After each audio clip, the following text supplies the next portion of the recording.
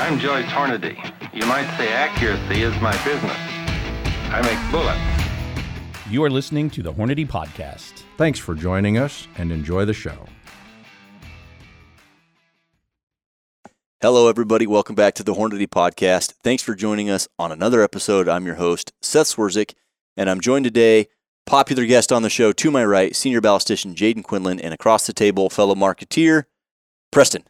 Thanks for coming on, guys. Yeah, you bet. Maybe a little Quinlan's Corner episode. Oh, yeah. dear. You guys did put me in the corner. I didn't notice that. So, it was inadvertent, but it turned out great. For those listening, not watching, we do have Jayden into a corner, and as Preston called out, we'll lovingly refer to this as Quinlan's Corner, because what we have teed up for you today is a Q&A episode. So we get a ton of emails to podcast@hornady.com, comments in the videos, submissions to our general inquiry on our website, just a bunch of people reaching out, Instagram, Facebook, and we took some of the popular questions and some of the good questions that were brought up once we started our ballistic study. So we're going back now to in the mid-20s.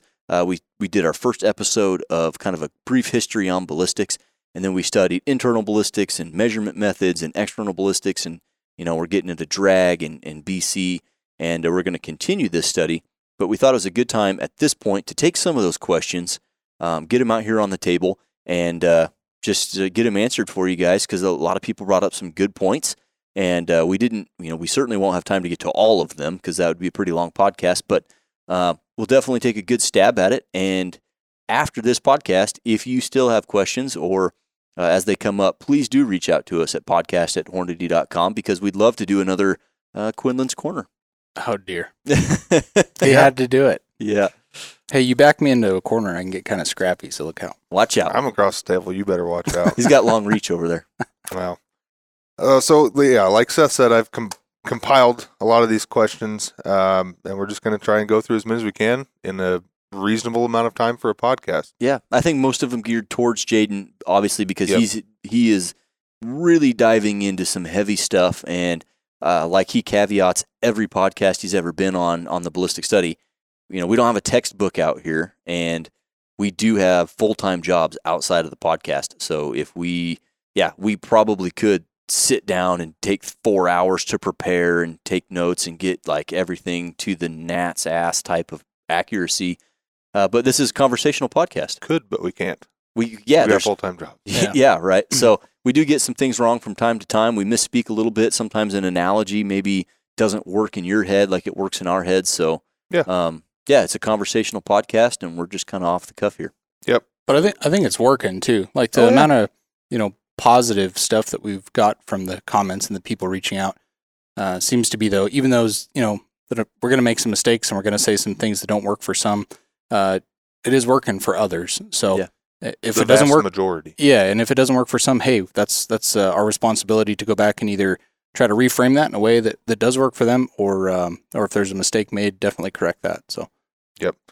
Well, the first one isn't really pertaining to ballistics so much that we've talked about, but a guy wrote in, Dwight, via email to podcast@hornady.com, and he said, "Are strain gauges really that complicated to use?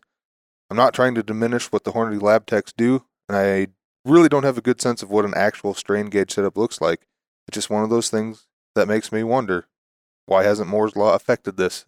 Previously, he talks about how velocity, trackers, magneto speeds, lab radars have become so prevalent. Why haven't strain gauges at home pressure reading?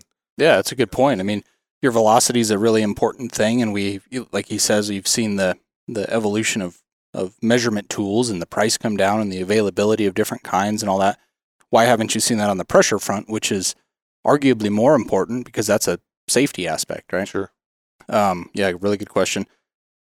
Probably it's mainly because there isn't a demand for it on the consumer level, would be my assumption. I don't work in the field of pressure measurement device manufacturing or running that business, but that would be my guess. It's always been built for kind of manufacturing or industrial purposes. And strain gauges in particular, I mean, they can give you a idea or a direction on pressure, more or less, or kind of a somewhat of a quantification of it, but it's nowhere near accurate enough, in my opinion, to rival, the other methods that are used in the modern day method of measuring pressure. Yeah. And correct me if I'm wrong, you have to give it a pressure for your initial reading. A baseline. To base the rest of them off of. And how does one know that? You really can't. Yeah, I mean, you would essentially have to, almost like there's reference ammunition that's used to assess the condition of a barrel within, say, SAMI. You could do something along those lines, but that becomes there's not a well established system to support that. I don't. And then you run the mercy of all the variables that you can't understand or quantify at just the user level. The type of steel in your barrel and the exact dimensions that are left and how that thing's going to handle that stress, which it's measuring. There's just a lot of assumptions. Yep, I couldn't agree more. I think it would be great if there was a consumer level product on the level of, say, a modern day chronograph that gave you pressure measurements. That'd be fantastic. Oh my gosh, we deal with problems galore of people assessing pressure measurements based off call it the archaic methods of how the cartridge case looks or how the bolt lift, how the action feels, whatever these different very broad metrics are that can be present when there's pressure. They can also not be present when there's pressure. I mean, there's not a one-to-one correlation there. So it would be cool if there was a tool out there to measure that at the consumer level. But not yet. Not yet. Awesome. That's a good answer. Yeah, you make some super good points there. A comment from YouTube on the BC and bullet drag video. Lower Mach gives a more normal shock, which has greater losses than the oblique shock at higher Mach. Yeah, so kind of what that's referencing, we went through those pictures where we were observing that, the shock waves were changing position and the amount and all that kind of stuff. We were using that to explain that CD versus Mach graph. And he's just kind of given some more explanation to that is essentially what that comment is. Oh, okay.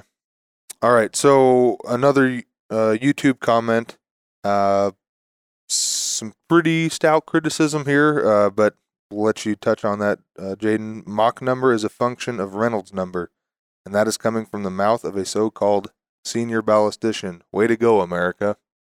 Yeah, stout's a good description for that. Hey, rightfully so. So I made a mistake there in talking about Mach number and Reynolds number. Both of those things are really important. We were talking about bullet drag and explaining that CD versus Mach graph when I did that. Obviously, as we continued in that conversation, you saw us concentrate on temperature, which is your main driver. So essentially, Mach number is dependent upon the temperature and the gas that you're working with. Luckily, in our atmosphere, that's pretty much a constant. So the only variance is going to be the temperature, which is what we went into. Reynolds number deals more with the types of flow that are going to exist, which are still present and part of that CD versus Mach graph. They're kind of tied together. But yeah, he's right. I did make a mistake there. Hey, I'm going to do that sometimes. We're kind of doing this from the seat of our pants. So first, I apologize. That's my responsibility. But yeah, I made a mistake. Yeah, and he's the only one that caught it. Must be a smart cookie. Well, I was going to say across the table, you could have told me almost anything. Just eating it up. Yeah. Oh yeah. Yeah. Like a baby bird. That's right. So this is an interesting one. Not really a question, but a comment. Jayden, on a podcast that you weren't even in on. Seth, you and I certainly were, but a guy said, I personally think synergy can make a considerable difference when talking about how well a rifle shoots or doesn't. 3 people can shoot the same rifle but not shoot the same size group. Same 3 on a completely different rifle setup, and results could differ again. And he's absolutely saying just my opinion, of course. This is on the Custom Rifle podcast, but I kind of have some thoughts on that. Do you have any thoughts about that comment? Yeah, I'm not sure I'm well versed in synergy, but what it sounds like to me is that you get 3 different people shooting a rifle and you get 3 different results. Well, there's all kinds of variability from the input, the shooter that's shooting the rifle, but there's also rifles don't do the same thing every time you shoot them. It really depends on the sample size. You need that to be high enough to become stable to make comparisons between things. So if he's saying that a couple people lay down and each shoot a 3-shot group or a 5-shot group, yeah, most certainly I wouldn't expect the exact same results every time. Do different things. Yeah. So you have to get your sample size high enough, and that will likely be a whole nother podcast in the future. Yeah. Well, Preston, what's your thoughts on that one? You said you had some insight to that. Well, mine went the same exact way. Oh, okay. He doesn't say how many shots are in the group, so yeah, I'm assuming 3 or 5, likely 3 probably. But mentioned doing a separate podcast, and we will. But yeah, I feel like the general populace isn't shooting enough in a group size to get the actual dispersion of their rifle system, and so they see a lot of cloudy data from 3, 5, even 10-shot group. Seth, this one's for you. We talked about our preseason pronghorn plans. Yeah. That's coming up. Yeah. But a gentleman said, not being from the USA, please explain how these tag systems work. And you've hunted of several different states. Yeah. Talk about tag systems and how that goes down. Yeah, I'm not sure how it works in Europe, so maybe he could leave a comment on that. Well, here in the U.S., every state is different for the most part. And they're either their Game and Parks Department or their Department of Natural Resources, Fish and Wildlife, they will allocate a certain number of tags for a certain area. And within the state, you will have specific wildlife areas, and there will be a specific number of tags available in that area.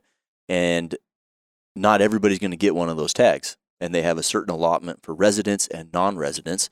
And then the states will have the western states anyway, and some of the eastern states as well, like Iowa, for example, with whitetail deer. Illinois, probably. Illinois, I would assume. Yeah, it's those big, pipe hitter type whitetail territories. Anyways, they'll have a system in place to where you can apply for a tag, and if you don't get it, they'll have a bonus points system or a preference point system to allow you to build up credit, essentially, so that every year you go into the tag drawing with a little bit better chance than you went in before.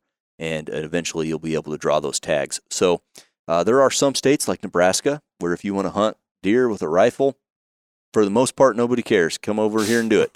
And tags are cheap, and you can just buy them over the counter for the most part. But even here in Nebraska, there are places where to control the population and to try to better manage it, for either for trophy quality or for just the herd health, they will restrict the amount of tags, and it becomes a big game. If you're not familiar with the whole drawing process in a lot of these states, it's just a big game, and it's a frustrating game to play.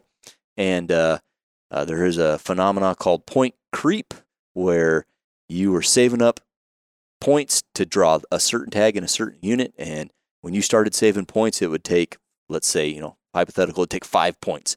Well, 5 years later, you're ready to draw the tag, but now so many people have been building up points, it don't take 5, it takes 7. And then so you get to 7, and now it takes 8, and then it takes 9, and it's kind of a big game. But again, they're hopefully these states are using science to dictate the level of permits available for the resident and the non-resident, and doing it with the herd's health in mind. Anybody else got anything to add on that? I would say, and it's frustrating. It can be frustrating. Every state is definitely different. Some states are a true lottery, okay, and then some of them are literally preference points based. So in your example of point creep, that I would call that a preference based tag system. So if you have 5 points, you get the tag before somebody with 4 points. Yep. In a lottery system like Nebraska's elk herd, for example, you might have 5 points, but you get your name thrown into the hat 5 times. It's not like you can get it before the guy with 1 point because they're drawn out of a hat. Like the bonus point system where, you get more entries, but it's still anybody's, whoever. Yeah. I'm sure it's a computer, but anyway. Maybe they do put him in a hat. Do you think they actually put him in a hat? Oh, they have this definitely. old Abe Lincoln top hat. I bet Colorado these days has got to be a huge hat. Big hat in Colorado, yeah. So, Jayden, back to you. This is that same gentleman that comes at you with a high level of enthusiasm, let's say. But he says your example about the rocket launch is incorrect, totally out of place, and confusing. At the launch, the rocket indeed points itself into the wind because the wind is pushing on it. The fins at the bottom offer a much higher resistance to the wind than the other parts, so there is a torque that makes the nose turn to the wind. This is fundamentally different from the mechanism you try to explain that happens to a rocket at high velocity in the flat fire approximation. For the flat fire approximation to work, it is necessary that the rocket or a bullet moves at a high velocity, at least 2 orders higher than the wind velocity, along the whole trajectory you analyze. This fundamental condition is not fulfilled at the launch. The rocket does not interact with the wind the same way through its nose as it does at high velocity, and I don't think that I need to explain it to you further. He's got away with words. Well, again, he's not wrong there, but I know that I caveated multiple times during that podcast that, hey, this isn't the same thing, but it's true enough, I think is what I had said, that we can convey it in a way that people might understand it better.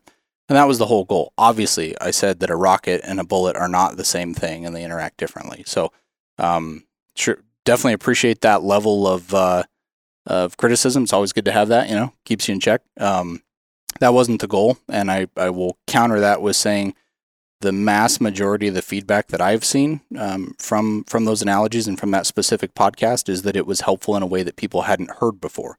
They had heard how wind affects a bullet, but it never really stuck with them. It was never anything tangible. Again, I use the rocket analogy because it's something that we can see, right? So we can observe that in more than just some theoretical drawing in our mind of words that are coming out. You can actually watch that happen.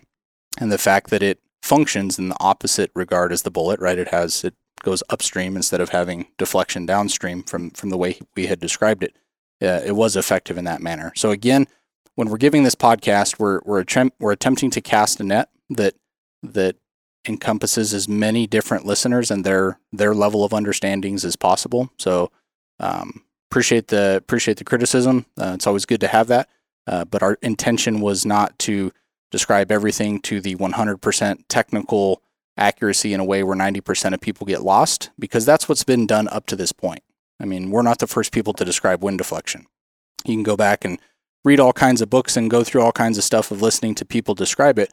And the majority of the time when most people leave those descriptions or those readings, they don't have any higher level of understanding than they did from the get-go. So the goal was to do it in a different way where hopefully it would be more understandable by more folks.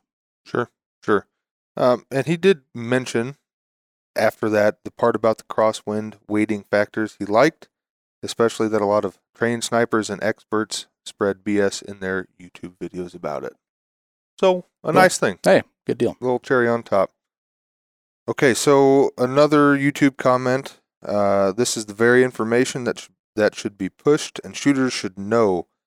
I'm very much looking forward to Jayden's assessment on load development and the truth of the number of samples required to distinguish between changes in the load and the respective changes or the perception thereof in group size. I like the use of the word perception a lot in that question. Yeah, you phrased it nicely. He did, and probably understands some of the answer too. We've done a ton of testing on that. I think that should be a podcast in itself because there's a deep dive there, and it justifies the time of its own podcast. Yep. But I would say that generally in statistics, when your sample size gets to 30 or more, you're getting into good territory, and that's for good reason. Another great question. I can't remember exactly which podcast this one was on, maybe the hunting ammo lines, but of your hunting bullets, which is the toughest or slowest to open between SST, ELDX, or interlock from 6.5 to 30 cal? Who wants that one? I'll hit the wave tops and then Jayden can get into the specifics, but generally he could read his list of bullets backwards, and that would be the toughest to the thinnest, which would be the interlock would expand the slowest, the ELDX right in the middle, depending on the range and velocity, and Jayden could go into that because he helped design that, and there's some really unique features for that. And then the SST is going to be the most rapid expanding bullet with the thinnest jacket and the polymer tip to set that thing open. You want details now? Yeah, sure. Well, the ELDX is going to be both the slowest and the fastest expanding, depending on velocity. Yeah, that one's different. Yeah, for sure. But yeah, you're dealing with 3 totally different bullet designs there, especially from like a historical standpoint. You know, the interlock design or that exposed lead spire point design obviously predates both the SST and the ELDX. By decades. Yeah, and the benefits of that bullet is it's world renowned for expansion, right? It works really, really well for that. It does it at lower velocity impacts because it has that big amount of lead up front, so it's easy for it to expand. The downside of that bullet is its aerodynamics. That point is pretty big, and most of them are a flat base. There are some boat tail designs in there, but aerodynamically they're not comparable to what we have in the modern day. And then you see the move into the SST, which essentially was the first, polymer tipped, more sleek aerodynamic design from Hornady. And that bullet, although a king of its time in aerodynamics, can't compare to the LDX, which is essentially the next step in evolution of the aerodynamics. So you just see a slow, steady increase in how efficient the bullets are, and that extends your range or your minimum velocity, because as you go from interlock to SST, you retain velocity better with the SST. So that means that pushes you further down range that you can use that bullet within its intended design. And then when you go from SST to ELDX, it extends that envelope even further because it retains velocity even better. Yeah, but I think you could group all three of these together and say they are meant to dump energy into the animal. They're expanders. They're rapid expanders. They're not just punching holes through stuff. Well, and I'd say rapid controlled expansion, because on each one of those bullet lines, you're going to have a tapered jacket. The jacket's going to be thicker at the bottom and in its bearing surface than it is up front. And that taper is most aggressive in that ELDX. It'll have the thickest base, the thickest bearing surface, and then probably some of the thinnest up there towards the nose. And that's so that it expands rapidly, it expands easily when your velocity is decayed, say at 500, 600, 700 yards. But then it's got that thick jacket, so as it's expanding, it's holding together for those high velocity impacts. And both other bullets, the SST and the interlock, they do feature a tapered jacket to help control expansion, but none of them more tapered than the LDX. And then all three also include the interlock ring, which helps hold that jacket to the core. Mm-hmm. So depending on, if we're talking traditional range, say 400 yards and in, the interlock and the LDX are going to expand the slowest and be the most controlled, and the SST is going to be the quickest to more directly answer the question. Sure. Awesome. Another gentleman from YouTube, thanks for the information. I understand that very technical points can be difficult to put in non-technical terms. Good job, a true mark of intelligence. Sorry, I don't want to make your head too big. I didn't realize I was just reading the nice thing. Yeah, he's just filling your bucket here. Yeah. But he also says, how does the humidity affect dynamics? In Arkansas, we have a very high humidity during the summer when shooting. In the spring through the summer, dropping to half of that during winter. Yeah, humidity has an effect, but it's generally small in comparison to all the other things. So when you think about, say, the environmental units that you're concerned with in shooting, temperature, pressure, humidity. Pressure has a correlation with your altitude, so those two kind of go hand in hand. Of those three or four, however you want to look at it, humidity has the least impact, and so it's not really heavily concentrated on like temperature and pressure are. Sure. Especially at a traditional range. 400, 500 yards and in. Almost negligible. Yes. Yeah. Other sources are far eclipsing changes in humidity's effect on your point of impact. Cool. Well, the next question, also from YouTube, I got a question about the 6 degree of freedom, if anyone can answer it. What would it be used for? If we use a ballistic calculator, it's to predict where a bullet we shoot would land. Even if the end user would have what they need to get the right tools to put that initial yaw in, we could only get that number from shooting that bullet and get the angle to input into the calculator. But that would defeat the purpose of using a calculator to know where to aim if we have to shoot a bullet first, then get data that the calculator needs to tell us where to aim. Or would that be something more useful for research and development of projectiles? Yeah, definitely more useful for research and development type stuff. That's what we use it for here. It does seem counterintuitive that you have to test the bullet to get the inputs that you need to get the calculation for the bullet. So he's definitely tracking there.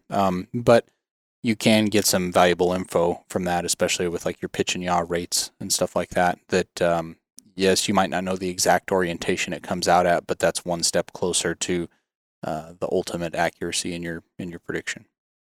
Cool. He's definitely doing better than me, though. That's for sure. It hadn't even come to my mind. So this one is Another one from YouTube.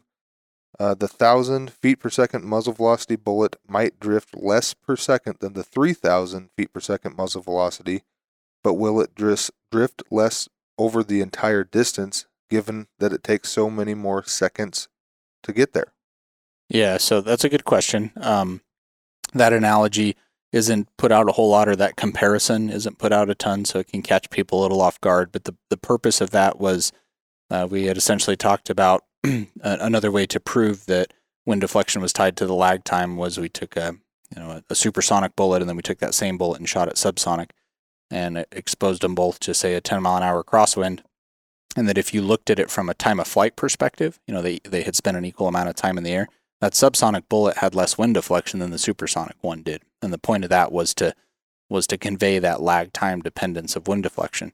It can be a bit confusing, and he's exactly right. If instead you looked at it from a range perspective, let's say instead of drawing a line in the sand of time, 1 second time of flight or whatever it may be, you did 800 yards. Most certainly you're going to have more observed wind deflection on target with the subsonic load because its time of flight is so much longer getting there. But that doesn't mean that the wind deflection is not tied to lag time. The opposite of that is true. It is tied to lag time, and that first example kind of exercises that. And so this person also had another follow-up question, and maybe one not so easy to answer, but how do I become a ballistician? What's the career path? I think there's a couple different avenues for it. Obviously some of the engineering fields are strong suited for it, mechanical engineering or aeronautical engineering. Physics in general, it's very heavy in that. I'm not aware of a single course of study, or curriculum that gives you a degree in ballistics. I'm not aware of that necessarily. It takes a whole lot of different fields. I mean, understanding, physics is probably the most encompassing one, because you're dealing with all aspects of it. Thermodynamics come into play. It depends on the field of ballistics too. You have 3: internal ballistics, external ballistics, terminal ballistics. I'm fortunate to get to dabble in all 3 of them, and yeah, you touch a whole bunch of different areas of study or education, I guess, in that. I would say that there's also not a huge group of people in the industry actively searching for ballisticians. Yeah, there's not many. Yeah, right. Like there's only. I mean, if you're focused on firearms, there's not a whole lot of companies that have the equipment to justify having a ballistician. To have the laboratory like we do, and then how many do you need times however many companies there are that could justify them. It's a pretty small field, so that's probably why you don't see a college that you can get a degree in ballistics. Yeah, and it's probably relatively challenging to get in those small amount of places that need a ballistician. Yeah, well, take Jacob Morrow, our new ballistic lab technician. He's on his way to becoming a ballistician, and his first step was talking to Jayden and joining the Air Force, doing Doppler radar drag reduction or drag analysis rather, and getting his foot in the door here at Hornady, doing something else that related to bullets and accuracy and that kind of stuff, but and then just being patient. Yep. And learning and seeking out education and knowledge as available, and just kind of learning, trial by fire. Formal education, military education is kind of all encompassing to get him here and to get him on the path. Yeah. I think the most important thing is passion, though. Oh yeah. If you've got the passion for it, you'll find a way. Yeah, those are some excellent points. Another YouTube comment. Thank you for the explanations. I had previously not understood why the BC had a larger impact on wind drift than I would expect from just slightly reducing time of flight. This is where he gets into his question and or comment. I'm afraid the crossing the river analogy does not work for people who actually have experience in swift water, though. The problem is the gradient of water speed, which is similar to wind gradient. Slow flow near the bank and faster flow away from the bank as the water gets deeper. The bow of the boat encounters increasingly rapid lateral flow as it moves away from the bank, turning it away from the flow rather than into it. If you push a canoe out into a fast-flowing river, it will immediately point downstream instead of pointing into the flow. Otherwise, I understood the concept of lag time, just had to ignore your example. The rocket analogy doesn't work for me either, since I know that almost all larger rockets are controlled by guidance systems that counteract crosswind effect. I guess I should play with fireworks more. Definitely. Absolutely. No, again, I'm using analogies that are trying to they're different, and they're trying to get to people in a way that is not just the standard. Well, this is how you answer this question, because we know those aren't effective. They've been around forever. So, the kayaks in the river analogy was just to give a different way to understand what I was trying to describe there, with how those three different things respond to that flow, which is essentially what wind is. The thing to keep in mind there is that you have to concentrate on the bullets, the relative velocity vector with how fast it's moving, and the wind.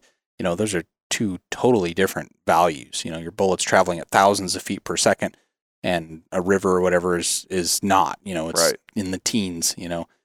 So you have to keep those two things in mind. But again, most of the feedback we've got said that analogy helped. So I apologize it didn't work for you. You're not going to catch everybody.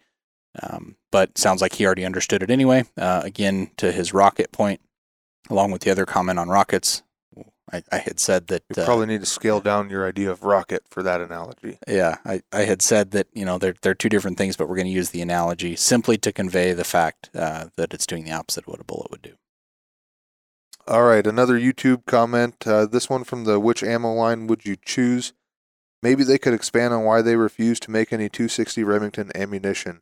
I saw it in their catalog once, but they no longer, as far as I can see, offer any 260 ammo, as it is a direct competitor to the 6.5 Creedmoor.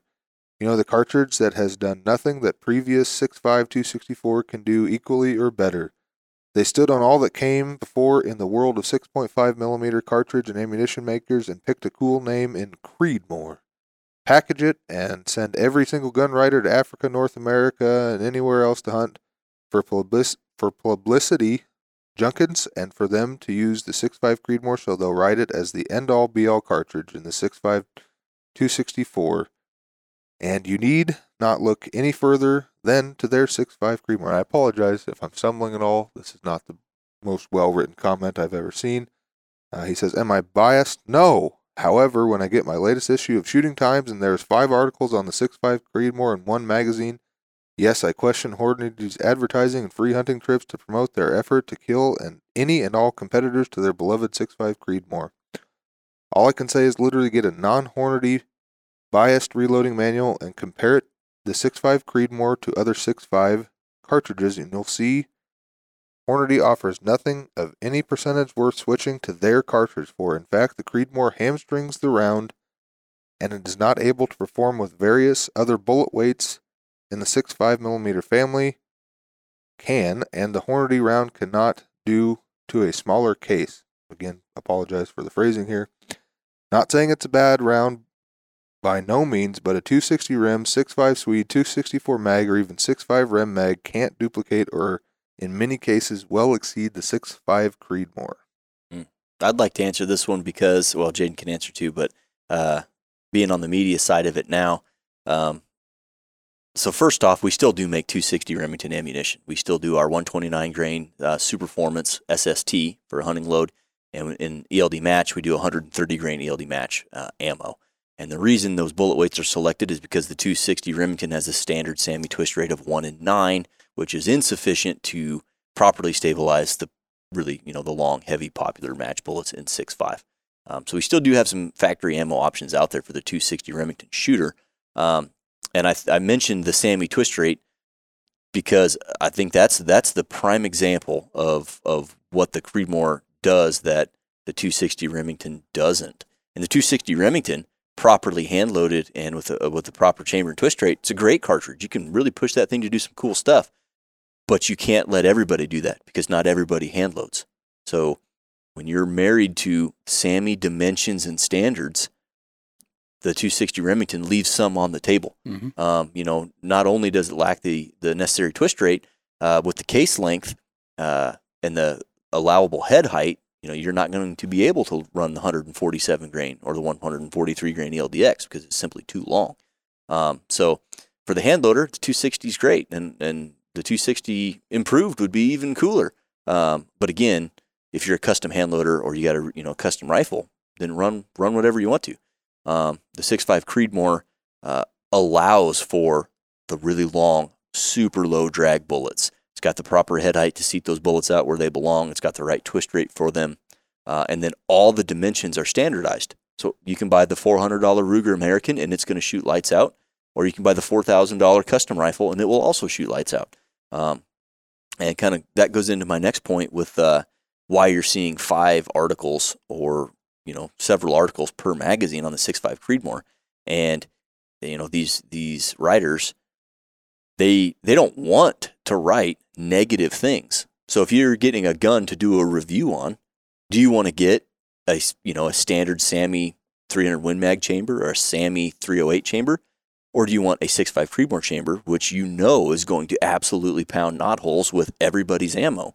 So if it were me, I'm going to do the review on the gun chambered in something that I know is forgivingly accurate and is going to shoot well, and is popular for that matter. So hopefully that at least somewhat satisfies that question about, is it, are we just trying to push the cartridge because it's ours? No, we're pushing it because it's very easy to be accurate with. And as far as the all expense paid trips to Africa and stuff, is the 6.5 Creedmoor a good hunting cartridge? Yeah, for the appropriate game at the appropriate distances, the 6.5 Creedmoor is a fine hunting cartridge. Although there are a lot better ones, and I think you'd ask anybody here at Hornady, will be the first to tell you, is it a versatile cartridge that you could go hunting with? Absolutely. I've killed a bunch of animals. I'm not taking it elk hunting. Would I? Yeah, with the appropriate distance and bullet, but it's not my first choice. And those other cartridges mentioned, the 264 Win Mag, the 6.5, the 260, 6.5 284, 6.5 Swede, all those, they all have great attributes, but all of them lack the standard dimensions and standards that make them easy to be accurate, and factory ammo's got the bullet options that people want that is consistent. And I think that's one thing that the Creedmoor has in spades is, regardless if you buy a really affordable rifle or a really expensive one, or really affordable ammo, or really high quality, incredibly precise match ammo, it's all going to shoot reasonably well from any of those combinations, and that's because it was designed for that. And I think that is not easy to digest for some people that really don't like the Creedmoor for not liking its sake, but it just so happened that it fits a lot of uses. I mean, it's super, super utilitarian.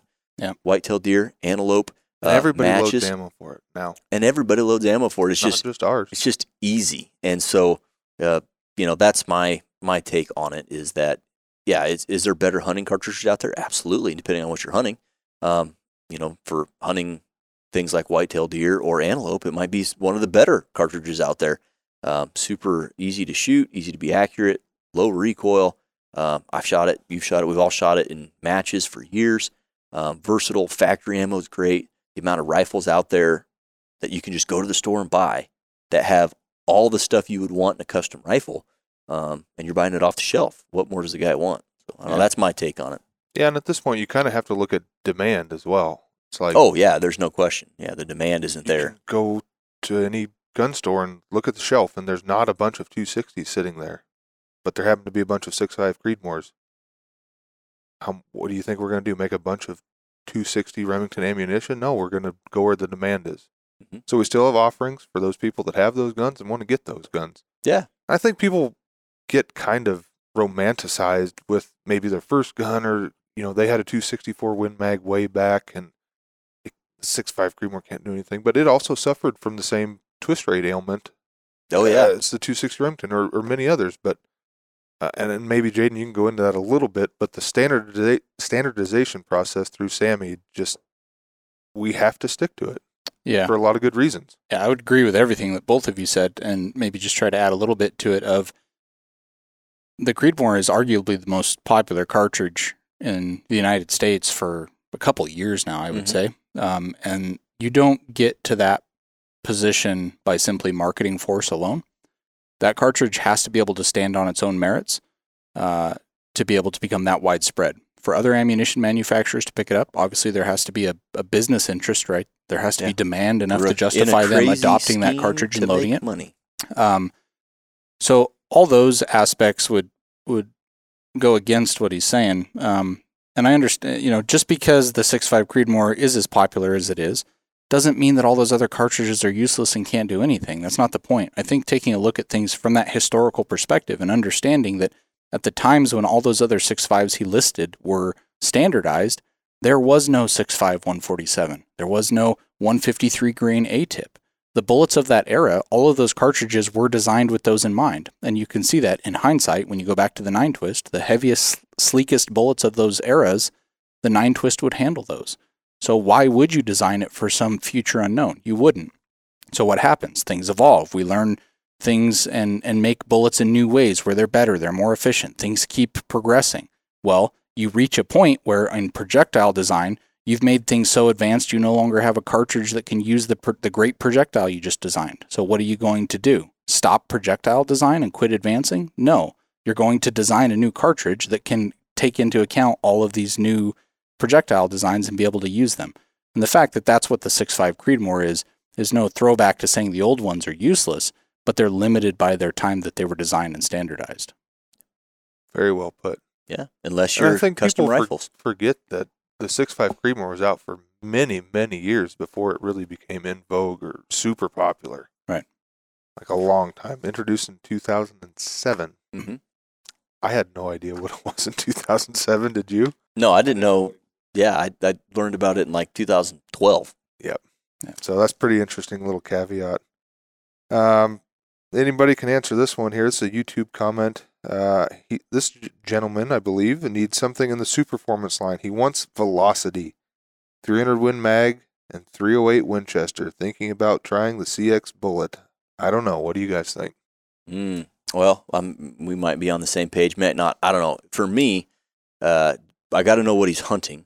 So I don't know what he's... You don't get to know. I don't know what he's after, but my answer would be the same regardless. In my opinion, what I would do, Win Mag or 308 Winchester, whichever, is go Superformance and go with the lightest CX bullet that we offer. With the 300 Win Mag, I think we do 165 grain CX in Superformance. Now, that is an absolute hammer. So those bullets quickly gained a reputation for just being devastating. Excellent terminal performance, and they thrive on speed. The faster you drive them, the better they work. So you go with a lighter bullet weight to get the velocity up, plus it's a Superformance propellant, so you're getting that 1 to 200 feet per second over a standard velocity with that bullet weight. And now you're screaming, got all the velocity, but you know that bullet is going to hold up really well. You're not going to sacrifice anything. It's going to retain 95% of its weight, likely going to give you an exit hole. Just the right way to do it, in my opinion. If you're going to go Superformance, if you need that hot, nasty speed, I'd recommend going with the lightest CX bullet option that we offer. Yep. I don't think there's much more to say to that one. Nope. Nailed it right on the head. Rusty asked a few questions on YouTube, but I'll skip to the really, really, really good one. Sorry, we're on a little bit of a stretch for time here, but I used to buy 1,000 284 AMAX a year, but then it came out that the tips were melting, so I had to switch to solid copper bullets. I don't want melted plastic in my meat. Hey, good point. The plastic isn't melting. The plastic tip isn't melting. It's actually deforming. It's just changing shape a little bit, and that's what we were observing in the drag curves back when you see heat shield tip come out in both the ELD match and the ELDX. So from a hunting perspective, you don't have to worry about that, and essentially the effect between either of those would be the same as far as the meat's concerned, I guess you could say. Yeah, at the point of impact, I believe the polymer is probably solid enough that there's not going to be any melted plastic.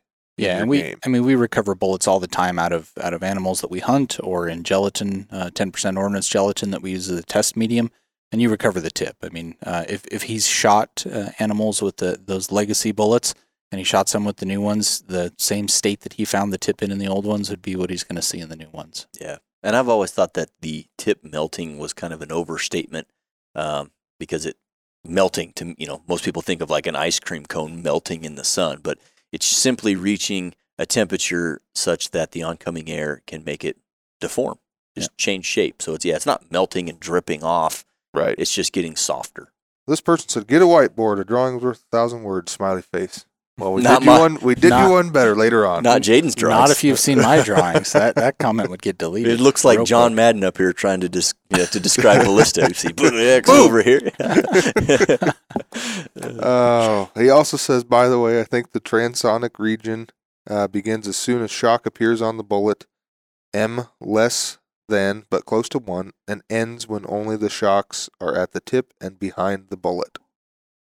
Again, we're trying not to get so technical that we lose folks, and also a point of how that term is used in call it popular shooting culture. The term transonic, I would say, is used in a way where it's maybe Little outside broader. of those bounds Maybe that he cavalier laid out. almost. Yeah, and so in the conversation on that podcast, we were trying to address that aspect of it, kind of the popular culture reference to transonic, maybe not necessarily the technical Mach number Right. boundaries of transonic.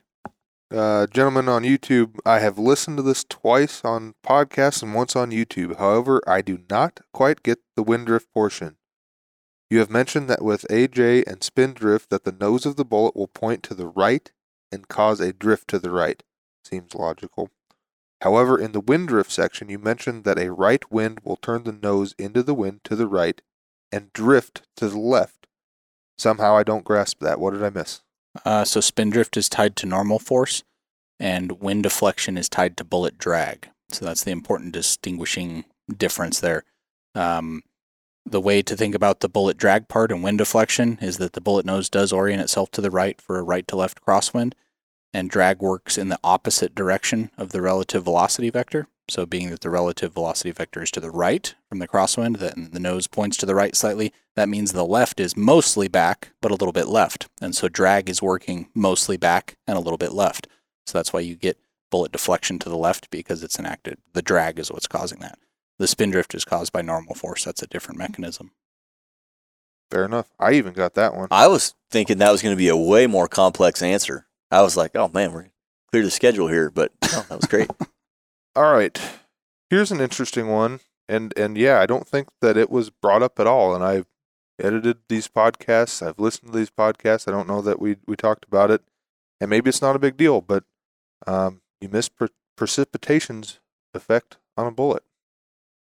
Not much. A bullet has a boundary layer of air that's around it. I mean, it would obviously affect the relative humidity levels. No rain to rain, but outside of that, nothing really significant to discuss there. So in layman's terms, it's a downpour. You shoot a supersonic bullet, or maybe subsonic for that matter. Rain's not touching it. No. I mean, we've shot in plenty of yeah. circumstances where it's that way, and they go where they're supposed to. Yeah, except this is a perfect example of an old Marine Corps saying, rain affects the shooter, not the bullet. Good to go. All right, an interesting question on YouTube. Awesome, thanks for the info. I'm about halfway through. That's inconsequential. But can you guys talk about barrel whip, barrel harmonics, and if that is a consistent direction and frequency, assuming all other variables, velocity, bullet engraving, alignment, etc., remain the same? My understanding of a node when reloading is when barrel whip is in the same position at the same time of the bullet uncorking every time. Maybe that's wrong. No, I would agree with that as maybe a definition, one of maybe many of what a node would be. That term's thrown around a lot within the shooting community. Yeah, it is. But in reference to his question on like harmonics and stuff like that, yeah, they certainly exist. I think they're probably romanticized a little bit more in the modern day. They might have had more of an impact in the past. I think that the quality of our barrels, mainly how the bore is drilled in the steel, has a big part to play in that. So one of the sources of harmonics that you would see would be if the bore through the barrel is not straight, it has some change of direction to it. So you could view that as maybe like if you held both ends and then spun the barrel around and you look through the center, it would look like the bore was almost like a jump rope. Anybody that's chambered a barrel has probably observed that to a greater or lesser degree or seen it. So when the bullet is launched, that initial, call it direction that it's going on, constrained by the barrel, left, right, up, down. If there's a change in direction of that hole that it's moving through in the barrel, the bullet's forced to change direction. There's going to be some energy that's exchanged between the bullet and the barrel at that point, and that could excite the barrel or cause a harmonic response to it, or a whip, or however, whatever term you want to use to describe it. So could you develop a load? So I believe it was the optimal charge weight load. I think the textbook application of that was at trying to identify a point in the barrel's whip where it changed direction, and that would be your best load. There's probably some efficacy to that, but I don't think it's nearly what people hold it up to be, especially in the modern era. I think there's some other things that are going on. In the world of ballistics, it's always really difficult to isolate or control just one thing, because everything influences everything else. So it kind of becomes a garbled mess of the end result, So yeah, do harmonics exist? Oh, for sure. I mean, that's been proven, right? You can go back and look at like Harold Vaughn's work from Rifle Accuracy Facts. He did some really good work there and laid descriptions out that were pretty consumable by the average shooter. That's a great book if you haven't read it. But then also, there's been some material that's been released by the government on, say, the effects of different gas port configurations and stuff like that, like on machine guns, and robbing that gas off of one side and not the other could bend the barrel essentially at that point. Stuff like that. So yeah, those effects are there, but I think in popular shooting culture, they're given more weight than they might should. Or you think you're making a positive effect, and statistically, it's still lost within the noise. Yep. You think you're seeing trends, but what you're really seeing is just statistical anomalies. And I think we'll have a big old podcast about that. It's another one for a statistics podcast. Yeah. Yep. One topic I would like to hear about is the effect on pressure, resistance, fouling, or other issues from having a more aggressive twist rate than standard. Same question also for the external ballistics video. What are the negatives of a higher twist rate? Thank you. Well, the negatives of a higher twist rate is that any imperfections in the bullet itself, so variances in, say, the jacket thickness of like a match style bullet, like a lead core copper jacketed bullet. If the jacket is more thick on one side of the bullet than the other, that takes the lead core and it shifts it to one side. And what that does is it takes your center of gravity of the bullet and it shifts it off of the center line of the bullet due to its form or its shape, the center of form. And so what you have there is a very similar situation to like an out of balance tire. And the faster you spin an out of balance tire, the worse the vibration gets. And a bullet is essentially the same thing. It's also the case of a bullet that exits the muzzle with an angle. It's crooked to some extent, which a bullet can engrave crooked into the barrel due to a whole bunch of different circumstances. Net result is that it comes out pointed a certain direction. It's not perfectly straight. Both of those examples, the crooked bullet and the bullet where the center of gravity is not aligned with the center of form, the faster you spin them, the worse they become from a dispersion standpoint. So your group sizes will open up. So generally what you'll see is call it a 1-to-1. So if I had a 10 twist rifle that was shooting 1-inch groups, and then I went to a 5 twist rifle, I might expect that to shoot 2-inch groups, doubling the twist rate like that. It can have some positive benefits on some of the really long aerodynamically designed bullets. There can be some drag benefits to it, but again, it comes at a trade-off of your group size could be opening up. It doesn't necessarily mean it will, but it can. So if you look at a lot of the bench rest shooters, most of them went like the slowest twist you could possibly go. That's the reason. They typically get better groups out of the slower twist barrels than they do the faster twist barrels. Right on. You don't have to always go so fast. And I want to hear Jayden's opinion on the pressure. Have you seen faster twist rates increasing pressure, all things equal? Not within reason. And I would say, let's say we go from a 6.5 Creedmoor 1-8 twist to a 1-7. No, definitely not an increase in pressure. If you went to a 1-1 twist or something crazy like that, maybe. But I mean, that's extreme enough that that's not testing that we've really looked at. I mean, what's the purpose of that?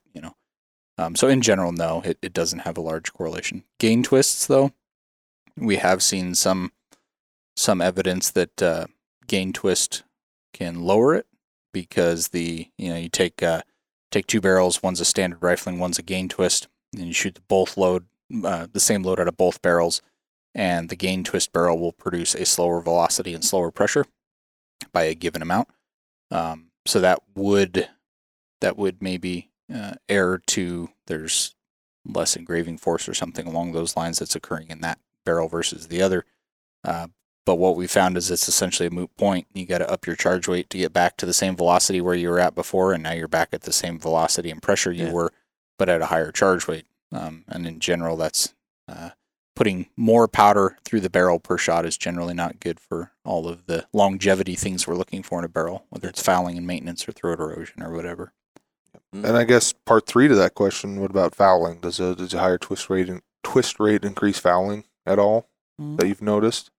I think it could, depending on many other specifics. How much freeboard does the system have?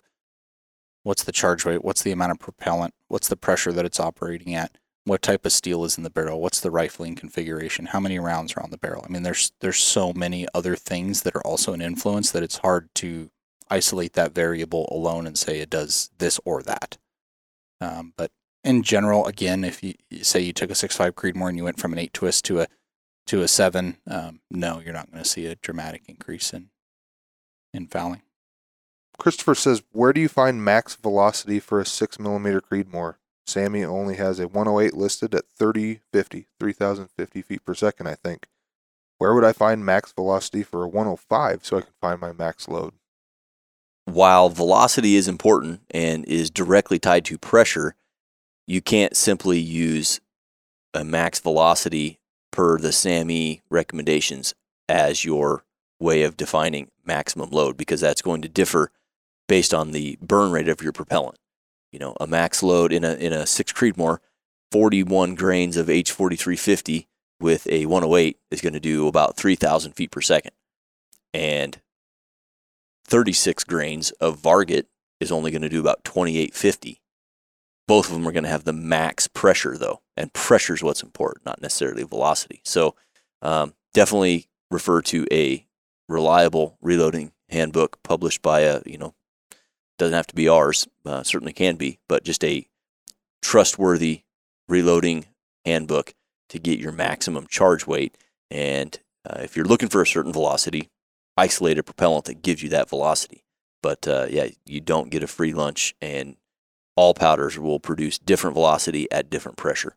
And one thing to be, I guess, as a add-on to that, it's not always velocity, but also RPM. Bullet performance. You can spin a bullet apart, especially in 6mm on down. Those smaller calibers. You can absolutely overspin a bullet, and anytime you start approaching to and exceeding 300,000 RPMs, regardless of what the velocity is, depending on what your twist rate is, that's something to be concerned with as well. Yep. And I'd say ideally, as a hand loader, from a hand loader's perspective, if you can find the reloading data for the projectile that you're going to use from that company, that's great. Check for any differences in brass or primer. Those might make small differences as well. If not, check the powder manufacturer that you'd like to use as data. Those are kind of my 2 go-tos. Mm-hmm. From there, if you can't find it, then you're kind of knocking on the door of kind of doing your own thing. So always start low and work up. I would say just one more thing to add with SAME, though. SAME is a great reference to go to and look at for just a reference point that, hey, all the experts in the industry have agreed that the velocity tied to this 108 at max pressure is this. So regardless of whatever powder you use, if you're exceeding those velocities in that barrel length, you have pressure, because that load that's been published into the SAME manual is kind of the most efficient or most optimum setup out there. So if you're exceeding that, you're probably in dangerous territory. So this one is a reply to a comment. This is from the Sub-X and Subsonic video. Jayden, you weren't even there, but maybe you can answer this if you'd like, or Seth, dive right in. But one commenter said, all the testing of the Sub-X 30 cal bullets I've seen shows the tip expanding to sub-caliber size, so barely better than heavy open-tip match bullets. Haven't seen anything about the 4570 or 450 Bushmaster. Do you have a response to that at all? Yeah, you're not going to get traditional supersonic style expansion with a subsonic bullet. I mean, expansion is tied to velocity, and the fact that you're operating at a lower velocity means you're going to get lower levels of expansion. But the groundbreaking thing about the 190 sub X is it was really the first time that a traditional lead core bullet had been designed in a way where it would expand at subsonic velocities. So most subsonic ammunition up to that point was using boat tail hollow point style design, because you need that weight, to generate enough pressure to run a subsonic firearm. You don't have any terminal performance with those. It's all based on tumbling, and that's out of your control, and it's highly variable. So you get a bunch of different end results on the same shooting circumstance. So once the bullet expands and it does it reliably, that means you get very consistent performance, no matter what the variables of the shot are. But you're not going to get giant expansion with that. There was some other projectile designs that were out there that were a monolithic design that would kind of expand, but there's many downsides to that. One of them is certainly cost. Many of those bullets are made on a lathe, which is substantially more costly, and the material costs are higher. And in addition, generally dispersion or accuracy is not great with those. They don't have the ability to fill the bore. They don't have any give to them. So generally you result with a bunch of in-bore angle when shooting those, and your accuracy is pretty bad. So the Sub X was a different animal altogether for that, and it really gave the shooter an economical option to get decent terminal performance out of a subsonic load, which really hadn't been done commercially before. That is supremely accurate compared to, I think, prior, expanding bullets subsonically. Yeah. If you want to touch on, most of these people are seeing testing, or gelatin testing. I don't know if you want to touch on what you might see on YouTube versus what you can actually expect. Yeah, certainly. I mean, we'll dive into that somewhat on the Terminal Ballistics podcast, which we need to do at some point, but you'll see a bunch of different test mediums out there. Really, the one that you should look for is 10% ordnance gelatin. That one's been shown historically to have a very good correlation to tissue, so live tissue. And there's some other stuff out there like clear ballistics and wet phone books and frozen chickens and all kinds of different stuff. Gallons of milk jugs filled with water. Just understand that, assessing the terminal performance of a bullet through a wet phone book tells you how that bullet performs through a wet phone book. 10% ordnance gelatin is dehydrated tissue that's rehydrated with water, so it's as close as we can get to living tissue, which has a certain moisture content and density. The stuff you'll see with some of the clear ballistics or those clear blocks is they're more of like a fishing lure type material, and they simply don't have the moisture content. They don't give you the same results that you're going to see in 10% ordnance gelatin or in live tissue testing. Yeah. So I guess summarize there, if you're seeing ballistic studies on gelatin on YouTube, likely you're not seeing ordnance gelatin.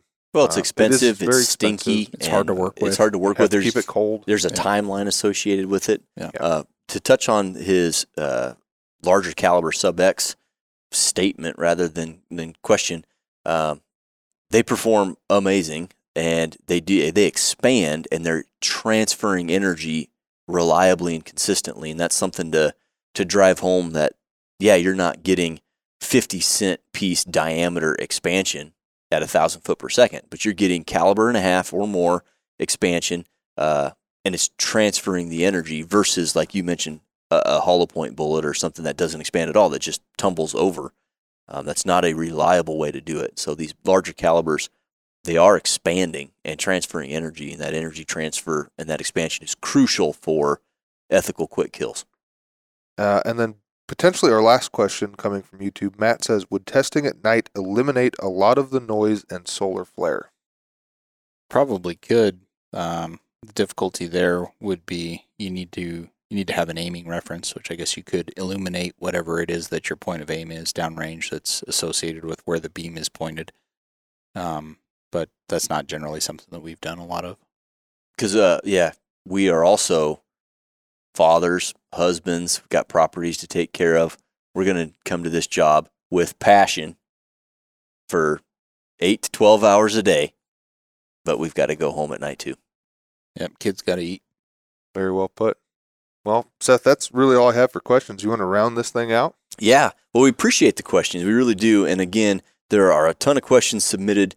We try to answer a lot of them. Yeah, I know Preston's... We couldn't answer all of them, unfortunately. We just ran into time. Well, I mean, this block of questions was really taken from the first ballistics podcast forward. So there's a lot of podcasts prior to that, a couple dozen worth that we tried to answer those questions either via Facebook, the podcast at hornady.com, email, or what have you. So these questions here, just from that block. So if you have more questions, please submit them and we can continue to do these.